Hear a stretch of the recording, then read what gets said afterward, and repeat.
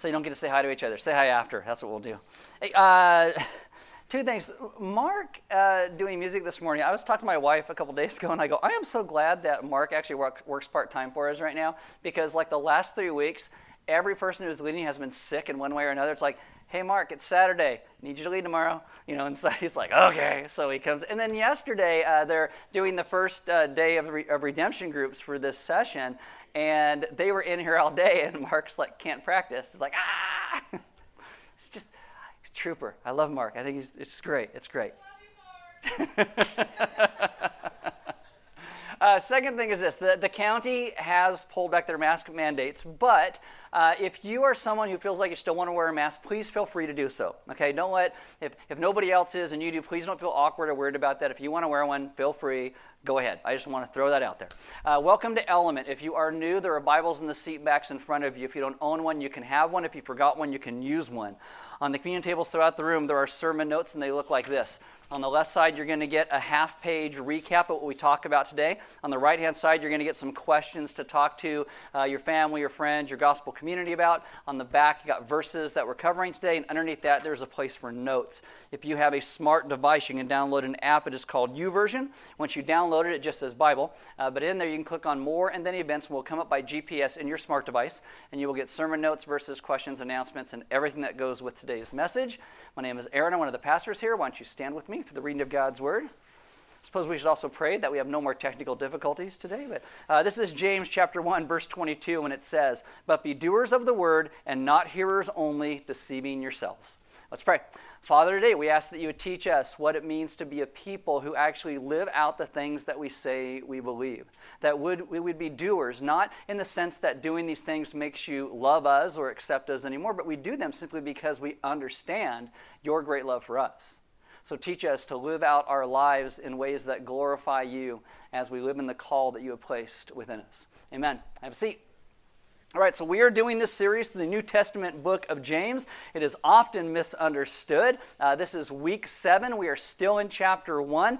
And I say that James is Jesus' half-brother. And I've said that a couple times, and I just want to explain that. So Mary, Jesus' mom, Jesus was born of a virgin. The Holy Spirit overshadows her, and that's how she becomes pregnant. But Joseph still would have adopted Jesus as his son. And when I say that James is Jesus' half-brother, that's only in the sense of biology, because in that culture, when you were adopted, you were a son. And James would not have seen Jesus as his half-brother. He just would have seen Jesus as his brother. So let me just throw it out there. Now, James is probably one of the, if not the most early New Testament book ever written. Probably takes place before Acts chapter 15 came about. And James is really this fascinating study of what it looks like for these early Christians that were Jews their entire lives to begin to believe in Jesus, and how that begins to practically live out in their lives. In my opinion, I think it is a beautiful, beautiful book of grace, of practicality, as these people live out their lives with Jesus as the Messiah, the one who has fulfilled all of God's promises to his people. Now open your Bibles to James chapter 1. It's on page 654 if you have an Element Bible. And today we're going to come to a place where James has dealt with trials that we've been through. He's going to talk about what they really mean. He's talked about faith and doubt. He's talked about God's good gifts. He has talked about having a lot and then having nothing. He's talked about temptations that we face. Last week we talked about what it means to be slow to anger and slow to speak, but very quick to listen, especially what God says. And that moves us into places where we trust and understand the words of God.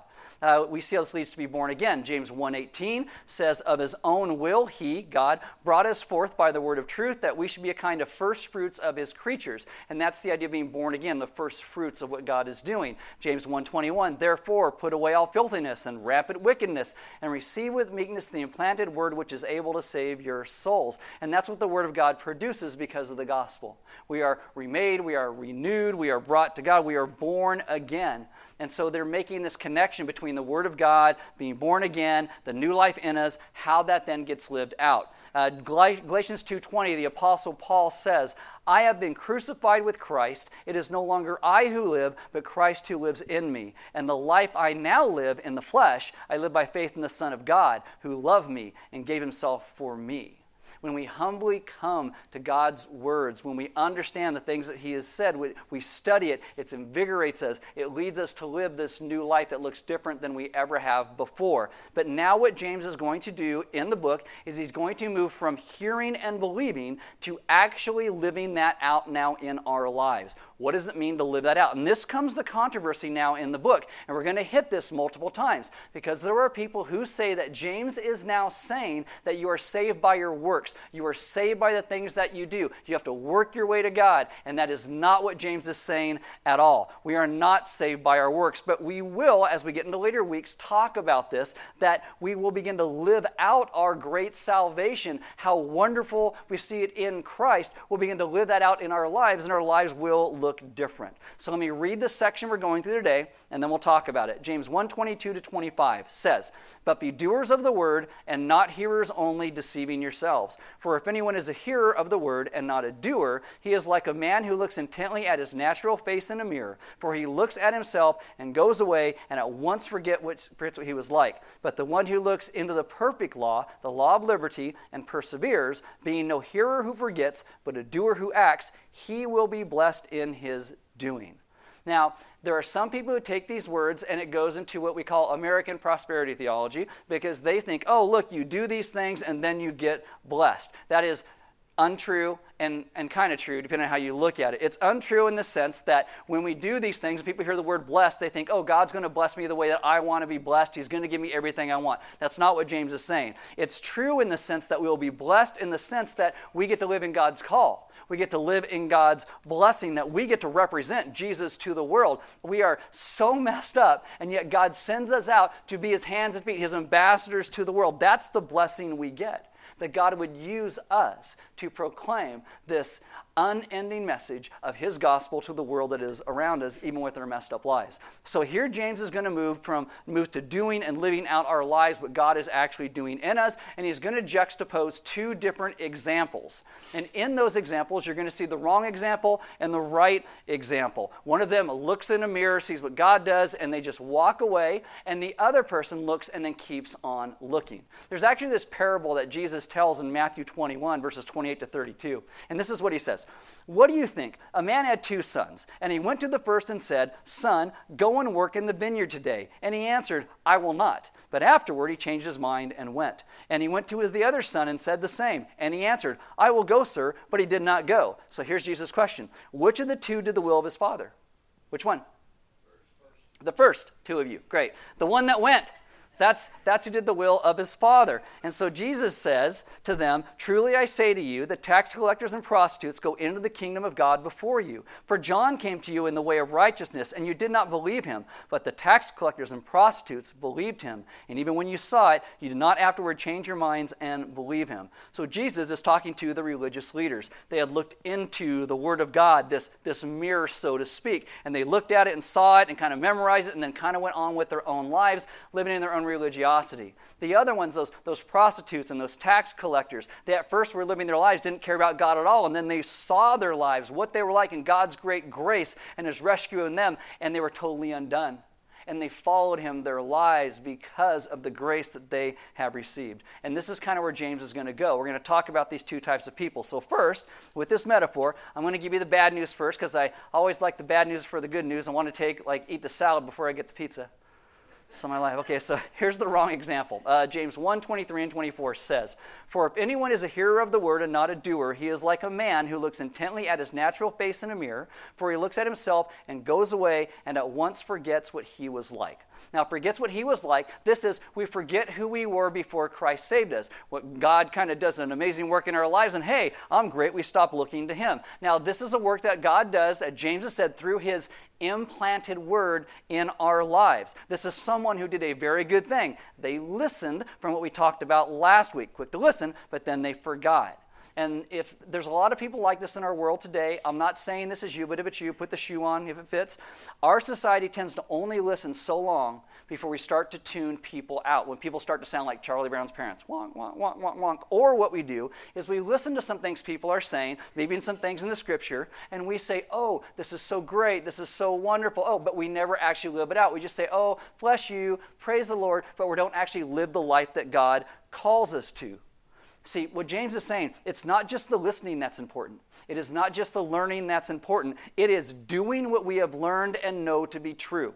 In the very first verses in James, it talks about being steadfast. We become steadfast as we understand what God has done to rescue and save us in the midst of our trials. Now, in the ancient world, they did not have mirrors like we have today. So when I say a mirror, James says a mirror, you can't just think of a mirror, because a mirror in that day would have been a piece of metal that was polished enough to see your reflection in. So you'd have to look kind of intently to see yourself in that. So it'd be like bronze, that could be silver. If you had a lot of money, it could be polished gold. But people did not even have mirrors everywhere like we do today. Like today, you can go to in the middle of nowhere place, find the nastiest gas station with the nastiest bathroom, and there will be a mirror of some sort in there. Sure, there's graffiti on it, and there's a bunch of phone numbers. Do not call those phone numbers. But there's a mirror. You can walk in and you can see that. And most people in James's day did not know what they truly looked like we do today. They would never see those wild hairs going out of their nose or their ears or their eyebrows like you snorted an albino cat. They would never see those things. But in Roman times, actually, they probably looked pretty darn bad. And they didn't even know it because they didn't have a mirror that kind of reflected like we do. We glamorize Roman times, but man, they probably looked really bad. Today, mirrors let us see ourselves much more clearly what we actually look like. And when this is written in Greek, it's the idea, who are you really? What is the reflection that you are looking at? James' literal translation is the face of our birth. James Rope says the face that nature gave him. And the whole idea is the longer you look, the more that you will see. Not that it's about being self-centered. It's about looking to see who your life is with what God has done. Kent Hughes tells this story of a missionary in a third world country in the middle of the 20th century. And this missionary, he's shaving, and so he's looking at himself in the mirror and shaving, and a witch doctor walks by behind him, and she's like, ah! And so she starts trying to negotiate to buy this mirror from him. And he's like, no, I don't want to. And so he says, I'll just give it to you, because he wants to make a connection. As soon as the witch doctor gets the mirror, she throws it on the ground and she yells at the mirror, you won't be making those ugly faces at me anymore. Because she didn't know it was her reflection. Now, so what James is saying so far in this metaphor, the trials we go through, when we read the Word of God, God holds a mirror up to our hearts and our souls, and it lets us see who we really are. And so often, we don't want to see who we are. We want to glance and walk away. But James is saying, you must look, you must understand who you are, who you have been without the grace of God in your life. It's grace that God gives us these mirrors and opportunities to see who we really are. Because when we realize who we are, we see the depths of our sin and also the grace that God has given to us, that God lifts us back up to who we were meant to be. So in this, those mirrors not only shows us ourselves, but it shows us who God is. One writer says this, these two reflections of self and of God pave the way to seeing the necessity and way of salvation. And so James says, even as people who believe in Christ, we need to also be careful, because sometimes we think, oh, I looked once, I never need to look again. I don't have to deal with that. And James is saying, no, you need to understand every day what you were saved and rescued from. Some people will go and they'll take that mirror of God's Word and they will memorize it. And when they memorize it, they think, okay, I got it all. That's all I need to do. I know some people who have memorized great chunks of the Bible and they are total jerks, because they're not living out the things in the Bible. The accumulation of biblical knowledge is not how we are just supposed to live. I know all this stuff. I know all the trivia. We are supposed to live out what we know to be true. Chuck Swindoll, over 40 years ago, after I first became a Christian, it's one of the first books I read. It was called Improving Your Serve. And in this book, he gives this great illustration. I'm going to condense it, and I'm going to update it a little bit, but this is his illustration. He says, let's pretend that you work for me as my executive assistant, and I own a company, and it's just growing rapidly. It's going gangbusters, and I decide that I want to expand overseas. So to pull this off, I'm going to have to travel overseas, and I need to leave someone in charge here to oversee what's going on in this place. So I make these arrangements to move my family for 6 to 8 months overseas to do this, and I'm going to leave you in charge of the stateside organization, but I'm not just going to leave you alone. I'm going to send you letters and instructions of things I need you to do. So I leave, and then I go away, and months pass, and I send letters to you. They're received by you at the national headquarters, and then after a year, I finally come home. And as I'm driving down the road back to our offices, I noticed, there's like weeds everywhere. What's going on? And I pulled around to the front, and there's trash outside. Some of the windows are cracked and broken. I'm like, this is weird. So I walk inside, and there's the receptionist, and she's doing her nails and chewing gum and listening to a podcast. Doesn't even acknowledge me as the owner of the company. And I look around, and there's like trash in the bins, and the carpet hasn't been vacuumed for months. And I'm like, oh, well, where's my executive assistant? And someone in lounge pants is like, they're probably over there. So I go walking over there, and as I do, I bump into you, my executive assistant, as you're finishing your Words with Friends or your Wordle game. And I say, hey, step into my office. So we step into my office, which you have conveniently turned into a game room. And I say, what in the world is going on at this company? And you go, what do you mean? And I say, look at this place. Didn't you get my letters? I wrote you letters about all this stuff. And you're like, oh, yeah, your letters. Oh, your letters are great. There's some really good stuff in there. We get all of the staff together every Friday, and we talk about your letters. We even break some of the staff into small groups and make them talk about your letters. Some people on staff have even memorized a sentence or two. We have like one guy memorized a whole letter. It's pretty amazing. There's some great stuff in there. And I say, okay, you got my letters, you studied them, you meditated on them, you broke people into little groups to talk about them and memorize them, but what did you do about them? What did you do? And you go, oh, we didn't do anything. We just read them and memorized them. This is what James is saying. That we are a people many times who memorize the stuff in the scriptures, but we don't even begin to live it out. And don't misunderstand me. We should read the mirror of God's word. We should study it. We should spend time in it. But just by doing that doesn't mean we're actually living it out. James says, James 1:22, be doers of the word and not hearers only, deceiving yourselves. It is absurd to think that if we read God's words, he doesn't actually want us to do and live in what he says. At the very least, James says, we are self-deceived.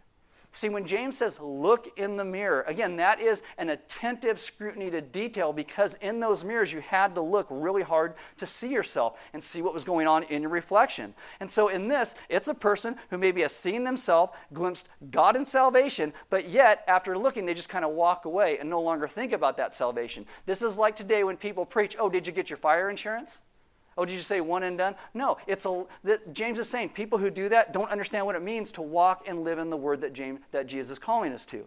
And guys, I get, looking in a mirror, it is not always fun. I got to look at this every day, so it's not great. But forgetting what we look like, spiritually speaking, is catastrophic.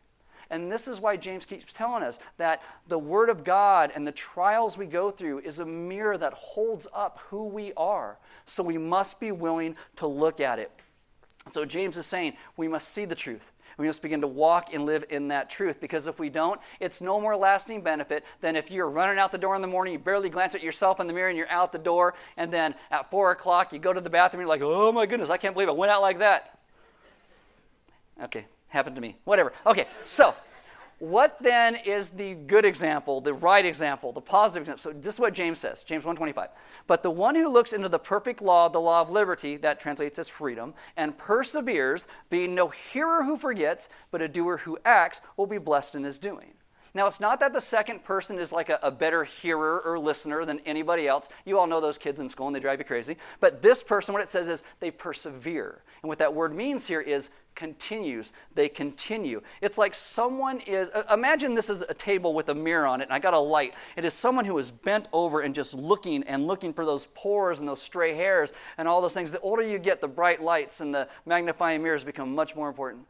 Just letting you know. And so the first person has some scrutiny. They're looking to see themselves, but the second person, what they do is they keep on looking. They keep on looking. Now, what's really cool about the word that James uses here for look, it's the same word that is used after Jesus rises from the grave and people are going to the tomb to look and see if they can see that Jesus rose from the grave. In John 20, verses 3 through 5, it says, so Peter went out with the other disciple. The other disciple is John. That's who's writing that gospel account. And they were going towards the tomb. Both of them were running together, but the other disciple outran Peter and reached the tomb first. And I kind of love that forever, John is like, I run faster than Peter. I just want you to know.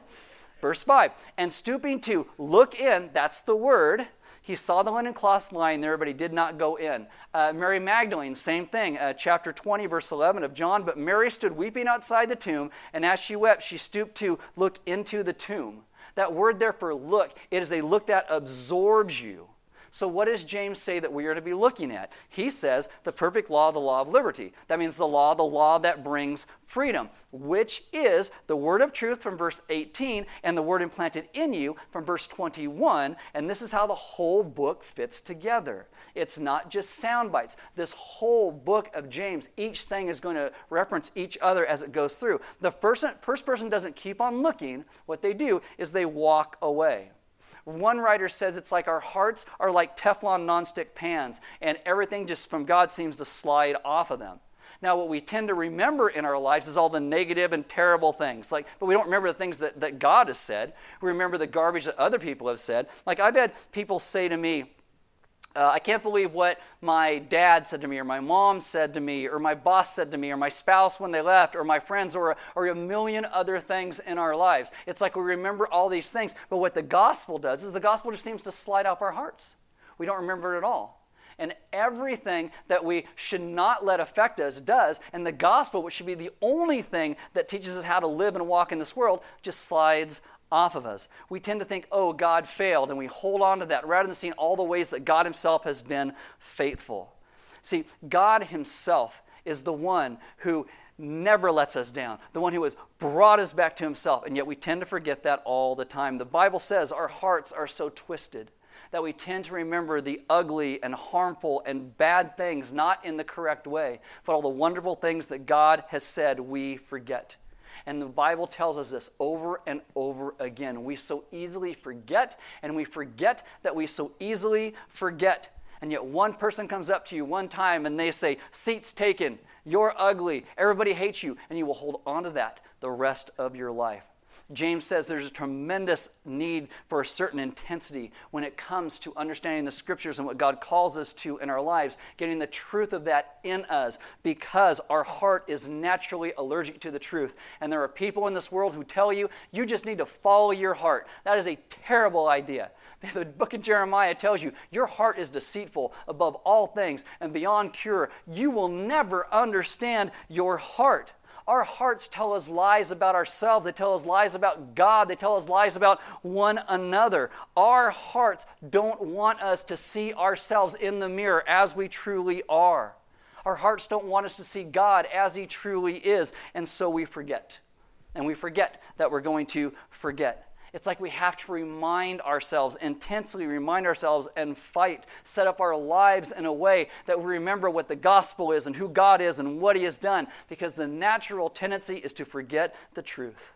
What do? James says, the one who looks into the perfect law, the law of liberty, and perseveres, being no hearer who forgets, but a doer who acts, he will be blessed in his doing. You're not saved by your works, but as we follow God and trust him and live out these things in our lives, it's going to keep bringing us back to the place where we realize we trust God himself. This is the illustration James is giving. I mean, you want to follow and do what God says to do. The image is not legalism. It's not, I got my marching orders, now I'm going to off and do it. I looked in a mirror, and so now I'm going to do the things that the mirror told me to do. Mirror, mirror on the wall. What are the things I got to do to be better than all? It's not like that. James says, you look in the mirror, you get some truth, but if you go off and try and do it on your own, you're going to forget. So what do? You take the mirror with you. And I can't remember who said that, but I wrote it down. I've been waiting 7 weeks to tell you this. We take the mirror with us. We never stop looking. Willpower is not enough. Trying harder is not enough. You look and you look and you look and you look. And what are we looking at? We're looking at the gospel. And this is the reason at Element we keep trying to connect you guys in gospel communities. Communities that understand the gospel enough to remind one another of the gospel. Okay. Open your Bibles to Acts chapter 7. In Acts chapter 7, you get a guy named Stephen. He's the first deacon in the church that is actually executed. He is talking to a group of religious leaders, and he's explaining the gospel, and in the end, he's going to be executed because he believes in Jesus as the Messiah. And the person who oversees it is a guy named Saul, who will become the Apostle Paul. Now, Stephen faces execution, and he will do it with poise and patience. How does he do that? Well, he doesn't just say, I'm a Christian, therefore I'm going to be calm and carry on. This is what he says, Acts 7, verse 56. This is right before he is killed. It says, and he said, behold, I see, he's looking, the heavens open and the Son of Man standing at the right hand of God. It says he looked. and he sees a vision of Jesus standing. He sees the glory of God. I think the progression there is really important. It's not that he had a vision and then he looked. He was looking and then he saw what God was doing in his life right there. For what we're talking about today, and yes, maybe I'm looking a little too much into it. There's my pun for you. But Stephen doesn't say, I'm going to be good, I'm going to be loving, I'm going to be forgiving, I'm going to walk through this. What he does is he looked and he spoke about Christ. And as he did, he remembered the gospel and what Jesus did. And he kept speaking it. He remembers who God is. He takes the mirror with him, and that allows him at the point where he is killed to still do it in a state of grace because he's looking. Open your Bibles to Matthew chapter 6. Matthew chapter 6. Matthew 6 is this thing called the Sermon on the Mount, probably the best sermon ever preached. We went through it. Took us a year to get through it. That's how good Jesus' words are and how slow I am. But anyway, in Matthew 6:25, this is what Jesus says. Therefore I tell you, do not be anxious about your life, what you will eat, what you will drink, what you will wear. Now, in one sense, that's kind of a command, but what does it mean? That mean we just say, oh, I'm a Christian, and therefore I'm not going to be anxious or worried or afraid anymore? No, you're not called to be like the cowardly lion in The Wizard of Oz and be like, I'm not afraid, I'm not a coward. That's not what we do. Jesus tells us where we're supposed to look. Matthew 6:26, he says, look at the birds of the air. They neither sow nor reap nor gather into barns, and yet your heavenly Father feeds them. Are you not of more value than they? And which of you, anxious, can add a single hour to his span of life? And were you anxious about clothing? Consider the lilies of the field, how they grow. They neither toil nor spin, and yet I tell you, even Solomon, in all of his glory, was not arrayed like one of these. But if God so clothes the grass of the field, which today is alive, and tomorrow is thrown into the oven, will he not much more clothe you, O you of little faith? Therefore, do not be anxious, saying, what shall we eat, or what shall we drink, or what shall we wear? For the Gentiles seek after these things, and your heavenly Father knows that you need them. But seek first the kingdom of God and his righteousness, and all these things will be added to you. What is he telling you to look at? God. You trust him. He knows your life. He has his hands on your life, so you trust him. Jesus is not saying you're never going to be anxious or worried or afraid, but many times when we get overwhelmed by those, it's because we are focusing on ourselves and those things and not upon him. What do we need to look at? What do we need to remember? Remember what God has done. We take the mirror with us. We keep looking at what God has done. We repeat and we remember this to one another. Okay, so then, what do? We look at what Jesus did. What did Jesus do for us? Jesus lives the life that we all should have lived, and yet none of us do. We have all run in rebellion against God. We have run from him. We have sinned. And so Jesus lives the life that we should have lived, and he imparts that righteousness of his life to us. We all deserve to die because of our sin. Jesus dies our death in our place. And the heavens wept, and the earth quakes, and the promise of the gospel at Jesus' death becomes the reality of the gospel. The gospel becomes that good news. We look at what God has done for us. How do we think God could ever forget us the way we forget him? He doesn't. He doesn't. When we are a people who don't truly look at him, we start running off in all these other directions.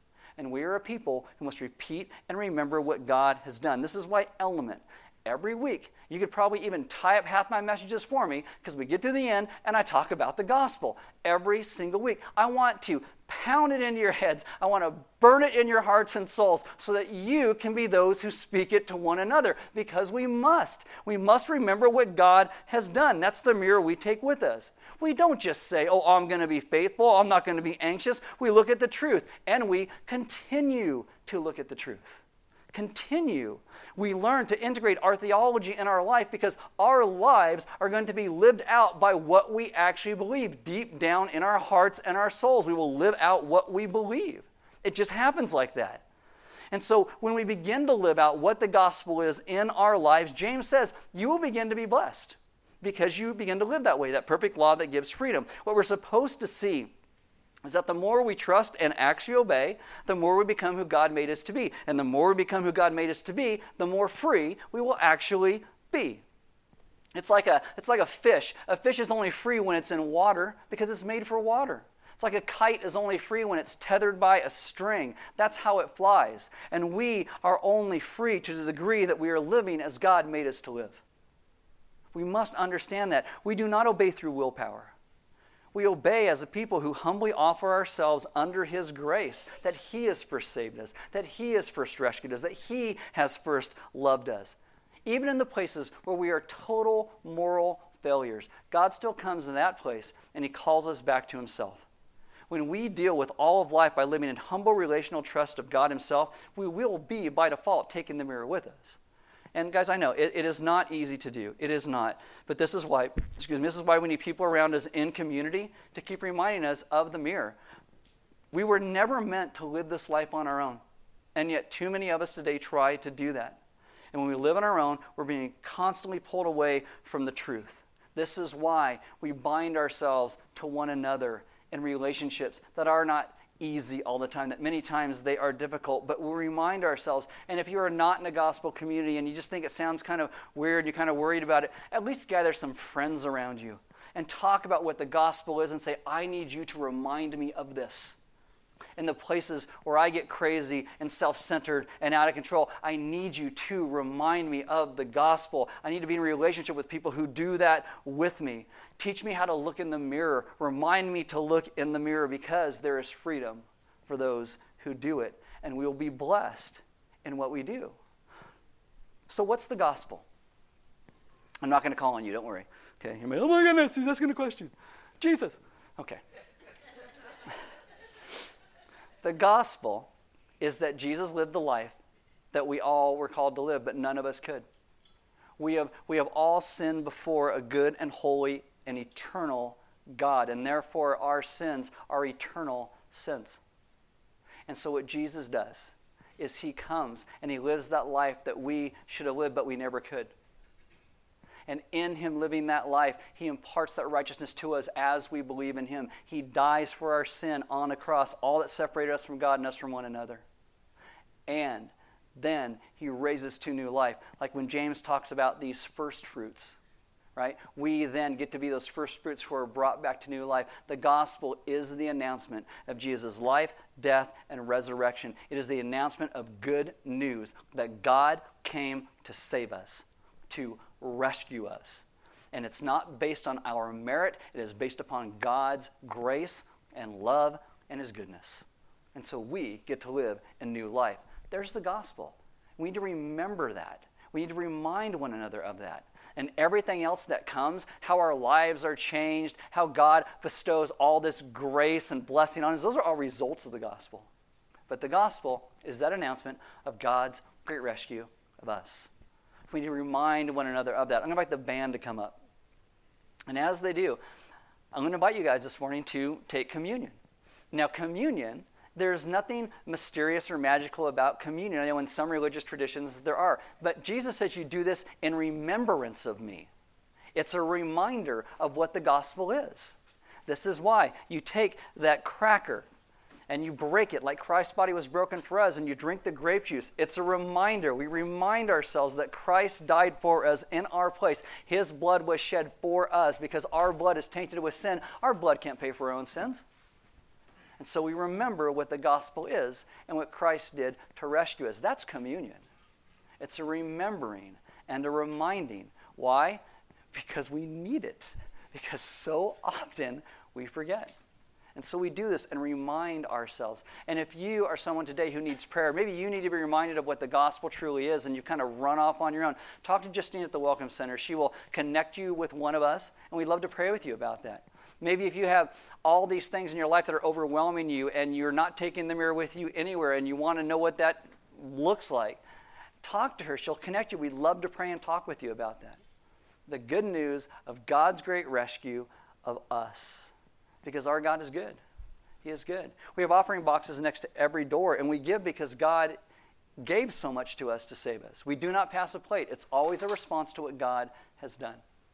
And I do encourage you to grab some of those sermon notes and talk to some friends or family or a gospel community and walk through those things and remind one another what the gospel is, especially when you see someone go through something hard and the gospel seems to go and they forget it in the midst of their situation. We must remind one another what the mirror is, who we are, who God is, and the great grace that we have all received because of God's great mercy for us.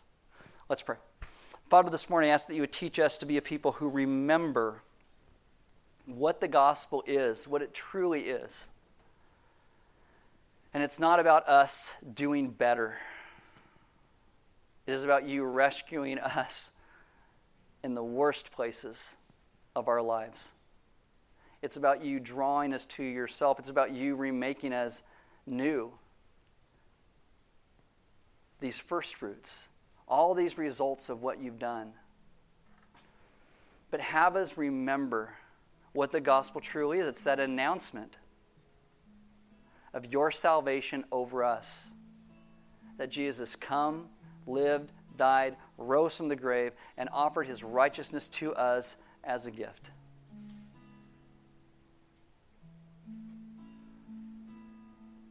And when our lives get so out of whack and we want to focus on all these other things, bring us back to the place of remembering what you have done to save us. And then teach us how then to live out our lives in ways that reflect who you are. That we would then be able to those who get to make that gospel announcement to those around us. That we have a great God who has made everything, including us. And he loves us and saved us where we are, but you, God, you do not leave us as we are. You change us and you grow us and conform us more to the image and likeness of your Son. Teach us to be those who take that mirror with us and walk in the great saving grace that we have received. Amen. I'm going to ask Phil to drop the blinds. And as he does, take a couple moments and just think about, do you have friends in your life right now that remind you of the gospel?